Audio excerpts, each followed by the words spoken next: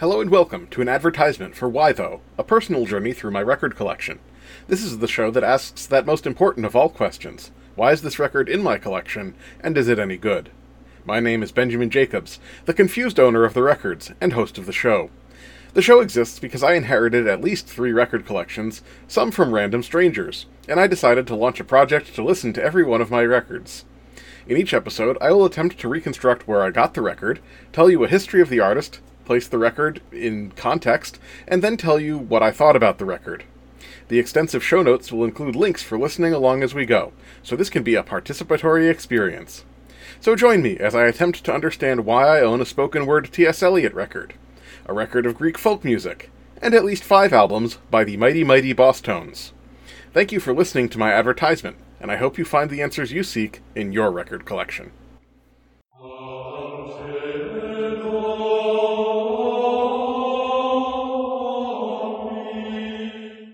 Hello, and welcome to Pontifex. I'm Fry. And I'm Bree, ranking all of the popes from Peter to Francis. And this is episode 111, Pope Hadrian III. So that is episode 111, Pope Hadrian I. Seems like a perfect symmetry right there for you. It is some good symmetry. Now, there also seems to be some confusion around Hadrian's name. And we're going to have to talk about that first, because apparently naming confusion is the name of the game right now. So this is due to a 17th century monk and historian called Jean Mabillon, who recorded that Hadrian's birth name was Aegyptus and that he took the name Hadrian upon his election. Now, later scholars like Reginald L. Poole believe that this is a mistake, and that Jean Mabillon has conflated Adrian III, who is the successor of Marinus I, with Aegyptus II, who is the successor of Marinus II. I did not follow any of that. I tried, and it fell off my brain like a duck. Water on a duck. Water on a duck's back. Okay, so let's break this down. This is Hadrian III. He's coming after Marinus I. There's this man, this historian from the 17th century, who says, oh, his real name was Aegyptus, but he changed it. They think this is a mistake because there is an Aegyptus who follows Marinus II later on, and so he's probably just confused them because they both follow a Marinus. Ah. Yes. Got it. And since we had all the confusion about the Marinus name last week, we could just blame the Pope Marini again if we want to. If we want to. Or we could just blame this guy who didn't have several cross-references. Jean Mabillon. He used the ancient French version of Ask Jeeves. Which would be awful, yes. So this whole naming confusion, by the way, turned me onto a very good and useful source that I would like to cite in thanks. So this is The Names and Numbers of Medieval Popes by Reginald L. Poole. And just the fact that that article exists goes to show how many pope names and numbers get messed up in the medieval period. That's fine. We'll just mess them up some more. Considering we started episode 3 as Pope 1, everybody be confused all of the time. Look, it just made it so it lines up absolutely perfect on the spreadsheet anyways. So I can actually go to the number that is the episode and that is the correct row, and I refuse to apologize for that. Is that because the first 2 are just some garbage? Well, you gotta have the title, right, of whatever the right. your columns. You f***ed it up on purpose, is what you're telling me. I absolutely did. So I refuse to apologize for that. So this is Hadrian III. We're calling him Hadrian or Adrian all the way through because he's definitely didn't change his name. So Hadrian was born in Rome, or in Teano, which is just south of Rome, and his father's name was Benedict. And like those who came before him, he entered the church at a relatively young age and worked his way through the minor orders. However, we're not sure if he actually served as a cardinal priest anywhere, or if he just remained a deacon, before he was elected pope. There is no record of him being promoted beyond that point. What we do know, however, is that, as we've been alluding to, remember, the nobility in Rome are looking to have total control over the papal elections and the Roman Church as a whole, and that positions right now are being filled in less than forthright ways, with like simony and corruption on the rise. And this comes up when dealing with Hadrian's election, not because he's accused of having bought his office, but rather because he notably did the opposite. It seems that the reason that Hadrian made an appealing candidate was that he stood against the ongoing corruption and was a partisan of the policies of Pope John VIII. So he may have been this popular figure who was anticipated to like crack down on noble interference.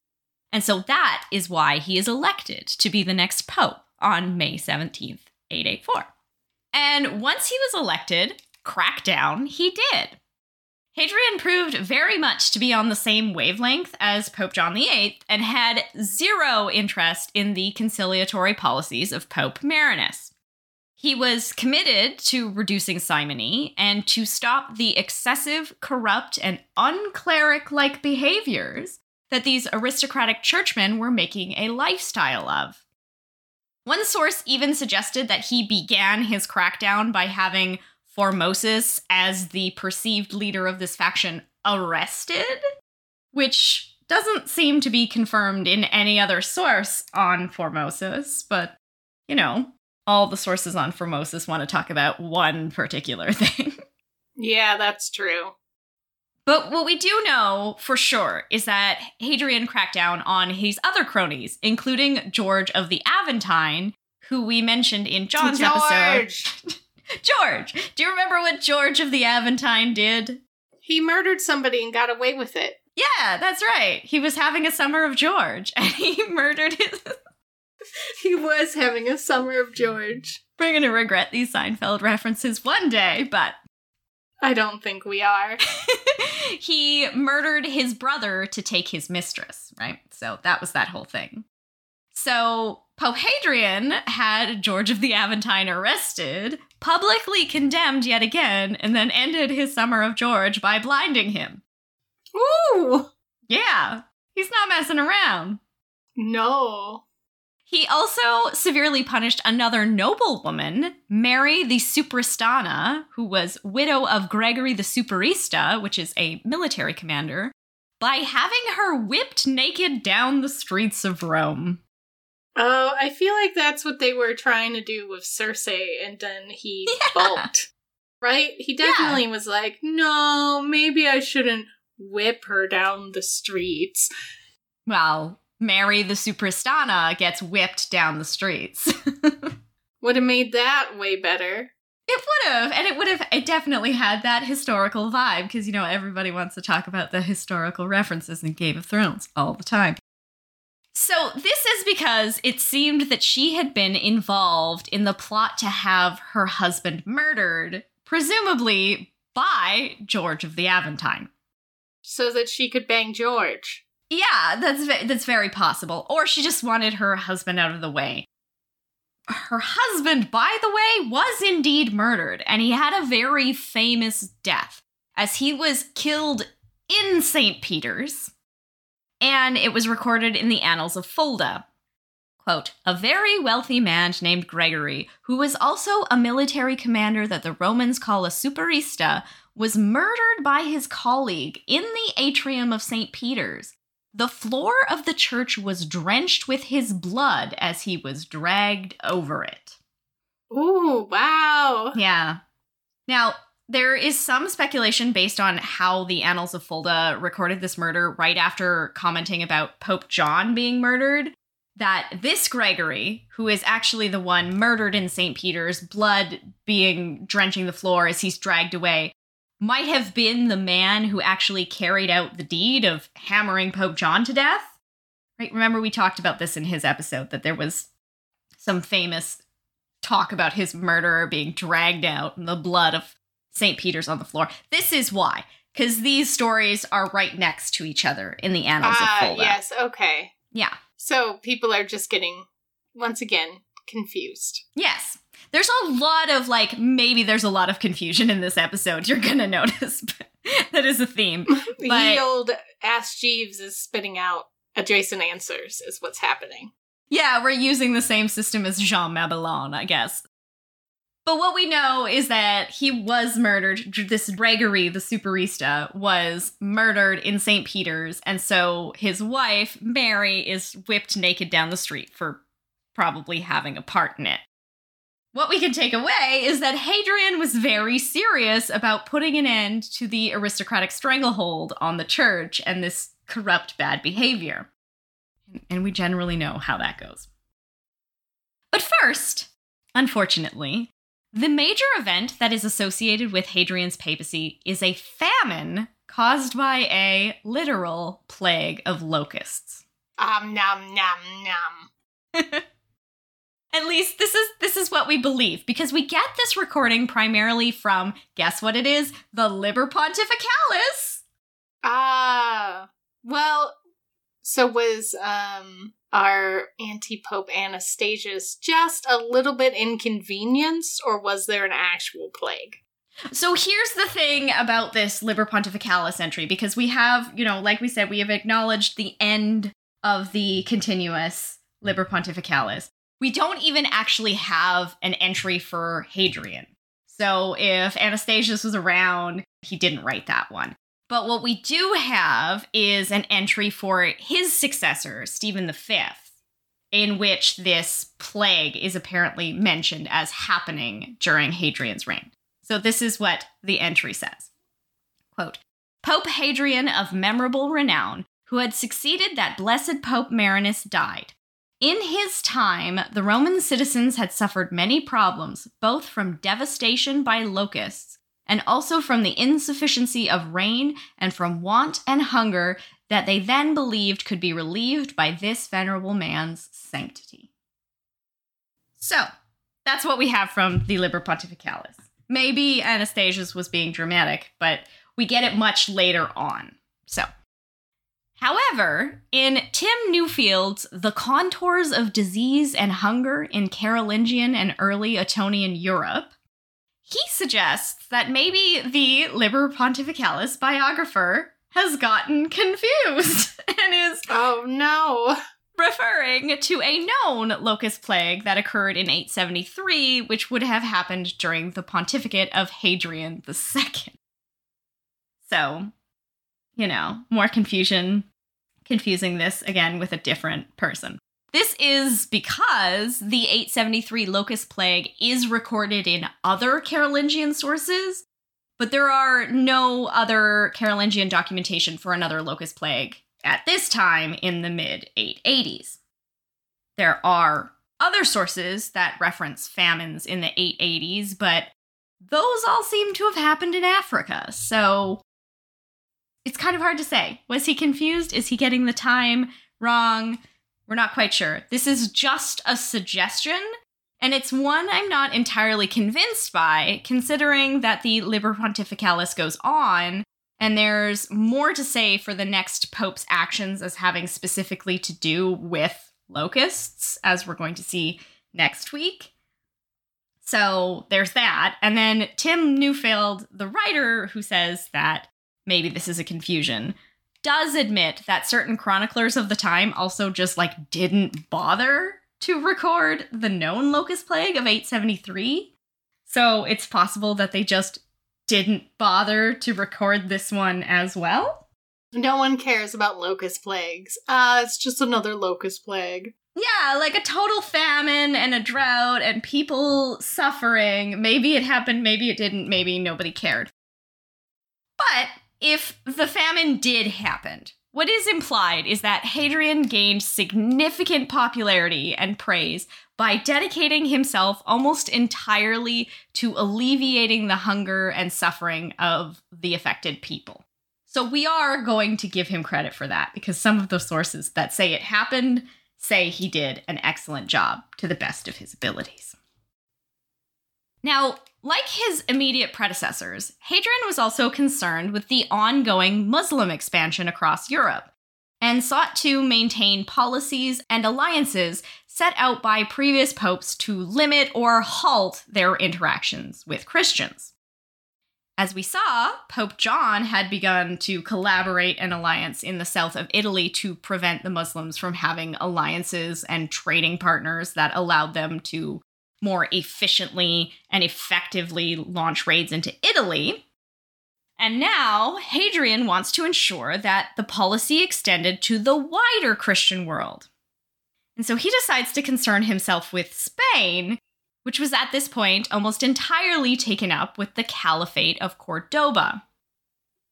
And I will say that the Muslim expansion in Spain could be a whole series, and a very interesting one at that, so everybody should check out the new Rexipod Spanish Arpada, because I am sure they're going to cover it. That's a podcast that exists. It exists now. They just launched, I think, this month, so get on that. Yeah, last week before. Yeah, they just released their first actual ruler episode, so... As of 2/16, I don't know when this episode is coming out onto the feeds. Jesus. Oh, yeah, it's gonna be a while. We have a nice backlog, that's true. Hadrian wrote to the rulers of Christian-controlled Spain, which at the time was just a little top sliver, and urged them against making alliances with the Caliphate. Although you can imagine that practically that wasn't super possible for them. You know, not great. Also, Bernard S. Bachrach's book, The Early Medieval Jewish Policy in Western Europe, also references a letter written by Hadrian to the Christians in both Christian and Muslim-controlled Spain, criticizing their, quote-unquote, friendly interactions with Jews. So, that's also terrible. Just have to throw that out. He's saying, hey, don't interact with those Muslims, but also don't interact with those Jews. And on this note, by the way, of terrible things, I, while researching this episode, found the most terrible website. Yes?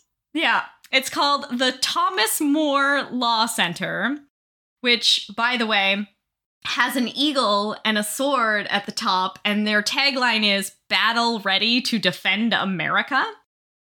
They had posted an article called 15 Popes Whose Islamophobia Saved the Christian World from Muslim Takeover, which just has the wrong tone all over it, right? Yeah, wow. The internet is sure a place that exists. Yeah, and so Hadrian III makes this list along with our former popes who focused on anti-Muslim policy, including Marinus and Nicholas, but surprisingly not John VIII. Basically, they credit Hadrian for a lot of the things that Pope John VIII is responsible for. So clearly this subject matter and the way that they're presenting it brings out their best scholarly sources. Not at all. Oh, it's bad. I'm pretty sure I have the website saved here for you. Do you want to see this awful banner? Yes. Here you go. You can... I feel like, look, Thomas More was a hardcore Catholic. Now but this is a place that I went. I know, It's not loading for me. Oh, what's up with this eagle? Battle ready to defend America. It's really bad. And yeah. How old is this website? Is this something that came out after 9/11? This feels like something that appeared after 9/11. I didn't see a date on it when I took it in the first place. Yeah, it's not great. Also, it's written by Father Portella, who is a native New Yorker who currently serves as the chancellor of the Archdiocese in Florence, which makes me hate everything about that even more, because how dare he be in Florence with his views. This doesn't tell me anything. I know, it's terrible, but this came up in my research, so I just had to share the awful that it is. This doesn't tell me anything about anything. It just, they hate culture wars, but also get out of here. I bet they fight about What's that thing that they're trying to teach children in school? Critical race theory. I bet they fight about that. Oh, big time. Do you guys have Soji down there too? I don't know what that is. Sexual orientation, gender identity. So they keep trying to lump that in with critical race theory down here. Yeah. And a lot of people on Twitter are like, that's not a race. Nope. It's not. It should all be taught in schools, but hey. So here in particular, we have that stupid Awake Illinois lady. And she's definitely on Twitter all the time, like, how dare my children learn about sexual orientations, and then tags it critical race theory. And then people are like, what? Yeah. You can't fix stupid. Now, unfortunately, I'm going to have to say this next sentence, which is that we cannot deny that the Muslims in Italy still very much posed a threat to the Pope and the Papal States, right? Look, they're fighty right now. It's not about anything else. It's not about culture war. Absolutely. It is definitely about the fightiness. And you will remember that the Emperor has still not offered any practical support, right? In fact, Horace K. Mann referenced a 16th century historian, Calorus Sigonius, who claims that the situation was becoming so untenable that the dukes of Italy approached the Pope, quote, disgusted with the Emperor, and looking for other arrangements to be made. So, according to Sigonius, in response to the appeal of the dukes, Pope Hadrian issued 2 decrees. One that declared that Pope-elects could be consecrated without imperial missae seeking confirmation, and another that decreed that if the emperor were to die without an heir, that the title of emperor would be conferred on one of the dukes of Italy, and that they could collectively nominate which one. However, based on what we have recorded from the actual time period, this seems unlikely. Perhaps he was confused. Horace K. Mann thinks it's possible that Sigonius extrapolated this from future events, and because the imperial succession currently was an issue, so maybe he just jumped to some conclusions. So the imperial succession, like I said, was an issue. Charles the Fat does not have a legitimate heir with his wife Richegard, but he does have an illegitimate son called Bernard. And Charles wanted to have his illegitimate son recognized as his heir, but this had gone down extremely poorly with the Frankish bishops, who openly opposed this move. And so the only chance that the emperor had at securing the succession of his son would be to have the Pope approve. Since we have established, time and time again, the Pope was the ultimate decision maker in the legitimacy of the imperial title. And so, Charles convoked a legal assembly at Worms, and a royal assembly at this time was called a Diet, and this would be held in the city of Worms, but this is not the famous Diet of Worms, which, yes, on paper definitely looks like Diet of Worms.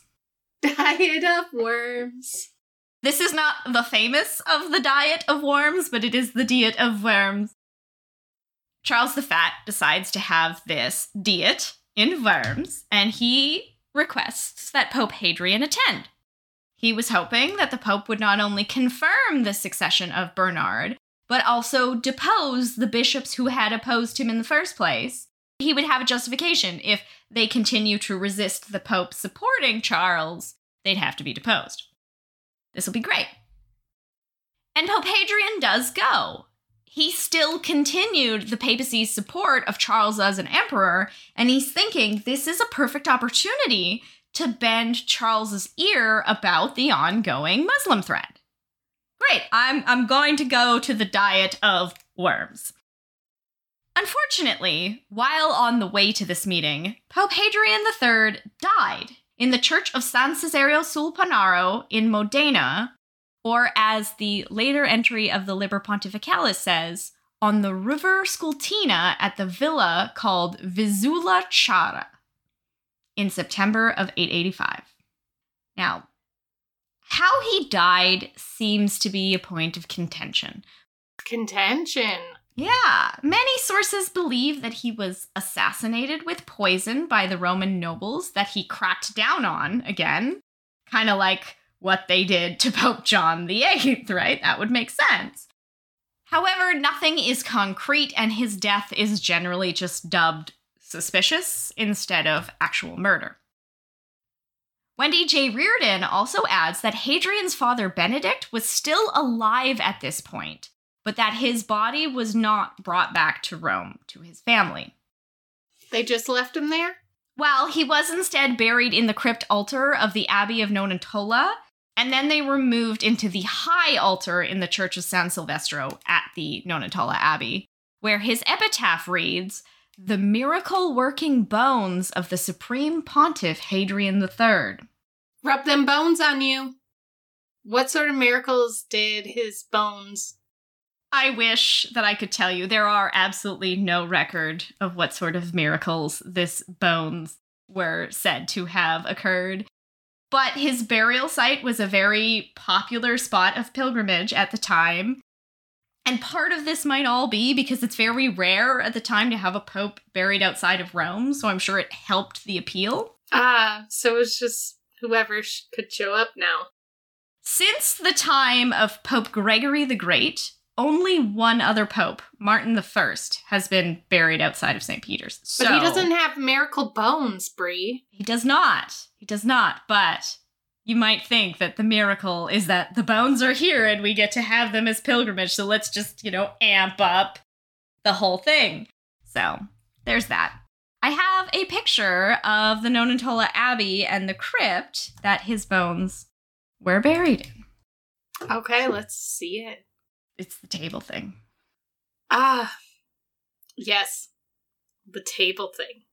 I mean, it is kind of neat because there are so many arches. There's a lot of arches. I don't know, a lot of crypts look like this to me. Having been in several crypts, this looks like a crypt. It absolutely, having been in several crypts, I agree. It does look like a crypt. There's nothing particularly special about it, but we don't often get pictures because of all of the destruction of papal tombs. So.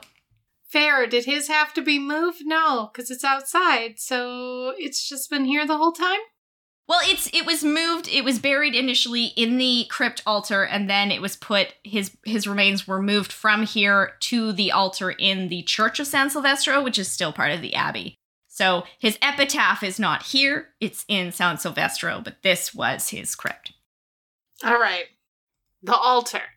The altar. It's at the altar. So, that is Pope Hadrian III, and now it is time to rate him. Papatum infallium. First off, the emperor needed him to come to the Diet at Worms to confirm or deny his rights to appoint his illegitimate son his successor. So I am including this in Papatum infallium as this is a manifestation of the power of the Pope. This is that moment of he decides what is legitimate. However, we could consider this for or against him because the emperor also thought that he could summon the Pope for this occasion. So even if he recognizes the Pope as the moral authority, we could make an argument that he's viewing himself as superior and the Pope is at his beck and call. So keep that in mind. He clearly cracked down on the abuses of the aristocracy in the church, which is more substantial than Marinus's rollover attempts at reconciliation. And he attempts to, and he attempts to continue resisting Muslim incursion, but mostly through letter writing that is kind of awful. That's what we can credit him for. Oh, you know what? I'm going to lean towards like a 4. 4? Okay. I wish there was more about, I guess that's more secular impact him. I wish there was more about this locus. Yeah, definitely. I would like to see, we will get a little bit more information on locust-based activities in our next episode, which is a weird sentence, but yes. I can't give him that many points. The only thing I can really give him points for is the cracking down on the abuses of the aristocracy. That's important. Yeah, it is important. Look, we've been dealing with George and all these goes for like 3 episodes. It's true. It's true. A point for every episode we've been dealing with them. Well, you've given him a 4. I'll give him a 3, and that will give him a 7, which I think is fair. Fructus prohibitum. So again, coming back to George and the Seinfeld gang here. The punishments he doles out are extremely harsh. He's blinding and whipping people naked in the streets. Do we want to give him a point for harshness? Is it at this point harsh, or like did they get what was coming to them? I mean, it is pretty standard punishment, but it is still unusual when we see the popes making these sort of actually agreeing to make these punishments go through, right? So it's a little unusual, but it's not as shocking as it would be for us today. Yeah, no, Pope Francis isn't like, I would like to whip Ivanka Trump through the streets of Rome. Oh, can we make that happen?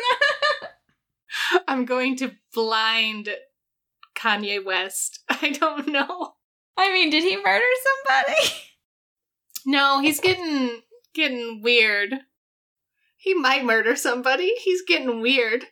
I could definitely go on a rant about how I feel about the whole Kanye West mental health situation, but I won't. So do we want to give him a point for this? No. It feels nice that he has punished somebody who needed punishing. Fair. I think that's very reasonable. Seculari impactum. So even though we don't have the details, he is alleviating the suffering during a famine, and that's great. I mean, that we can give him some serious credit for it, because everyone else seems to have really thought he did a great job. And this is a big what if, because we don't know exactly what would have happened if Hadrian had gotten to the Diet at Worms, and what he might have determined for the empire. So unfortunately, there probably was more points in this category to give if he just hadn't died. Yeah, exactly. So what we can credit him for is alleviating suffering during a famine. That's a good like 6 for me, because yeah. Rome has been in some bad spots, and we've seen popes just absolutely muck it up. Do you remember Pope Sabinian, who just raised the prices and sold everybody grain from the church stores instead of just giving it out for free? Yep. Yeah, it's not good. So yeah, I think that is high. If you're gonna give him a 6, I will match it, and he will get a 12 in Seculari Impactum. Facium Sanctus. All right. This one is probably gonna come as a bit of a surprise. It's a combo breaker. Oh, he's like to the side like a coin. We have a full profile. We never have those. His bunny poof is majestic. He needs at least 2 points for the bunny poof. He also just on its own.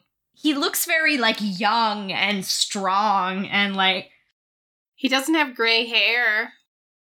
Oh, he doesn't even have a salt and pepper thing going on. He's just he's a young, strong man who's got this famine in charge. I don't know. I like it. I feel like it's a nice combo breaker.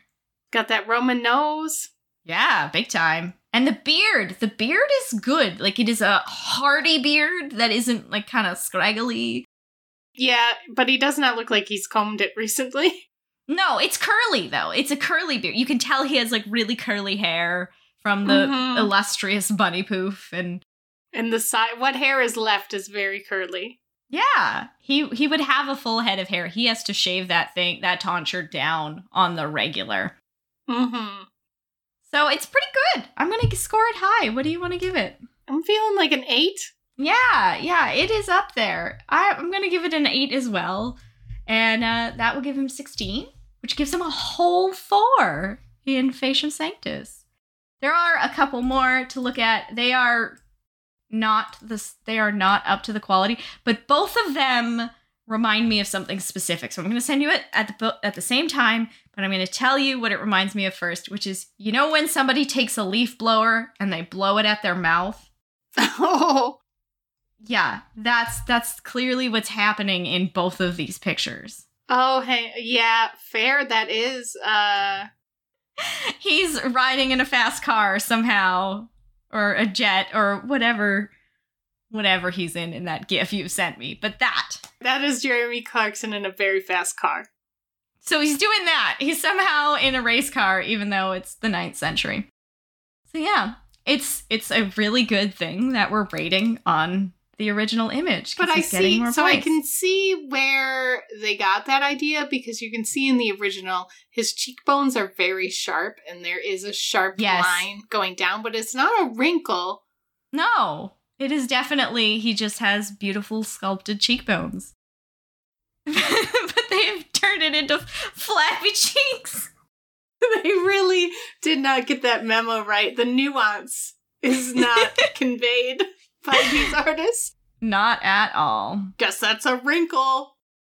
They just didn't know about the fast race cars. I mean, it's the 9th century. Tempus Pontificus. So, he was Pope from May 17th, 884 to September 885, 1 year and a score of 0.25. All right, everybody, it's the canon bonus round. Yes. He was actually, Pope Hadrian III was canonized on June 2nd of 1891 by Pope Leo XIII due to his local veneration in Modena and the miracle-working bones. He's actually a saint. Can you believe it? No, I cannot believe it. Because of his miracle bones. Miracle Bones. Miracle Bones sounds like a porno name every time I say it. Oh, terrible. He has a feast day of July 8th, but Modena also celebrates him on September 7th, and he is not a patron saint. So for the first time in a while, we get to make someone a patron saint of something. Well, it's clearly got to be jowls flapping at high speeds. Flappy gel, high-speed flappy gels? Is anybody going to understand that? Are we going to look back on this list and have no idea what we're talking about? Well, and then I feel like, because people don't do that a lot, we can extend it to, like, dogs out of car windows. Oh, that is a perfect thing to be a patron saint of. I would love this one. So, dogs out of car windows / high-speed flappy jowls. He just became ever more popular. So that brings us to his total score, which is an impressive 24.25. Ooh. That's not bad. That's really not bad. Not that bad at all. What does that, is he like 20, 50? How high? Is he middle of the pack there? He's in 43rd place, so he's on the upper echelons of the middle of the pack. All right. Pretty good. So now I must ask you an important question, Fry. Do you think he is papally enough and pizzazzy enough with an impact enough for a papal bull? No. No, too many people are confused. Too many people are confused. Everything about him is some sort of confusion, so unfortunately, we cannot resoundingly yes this. So we are sorry, Hadrian III, but hopefully we have clarified some of the confusion about your life. But this is not the end of the episode, because first we have thank yous to make, and we have patrons to absolve of their temporal sins. So we will say thank you to Robert Taco and Brian Chafin. Thank you, Robert Taco. You only joined so you could listen to us read that bad novel, and yep, I would apologize for it, but I'm not going to.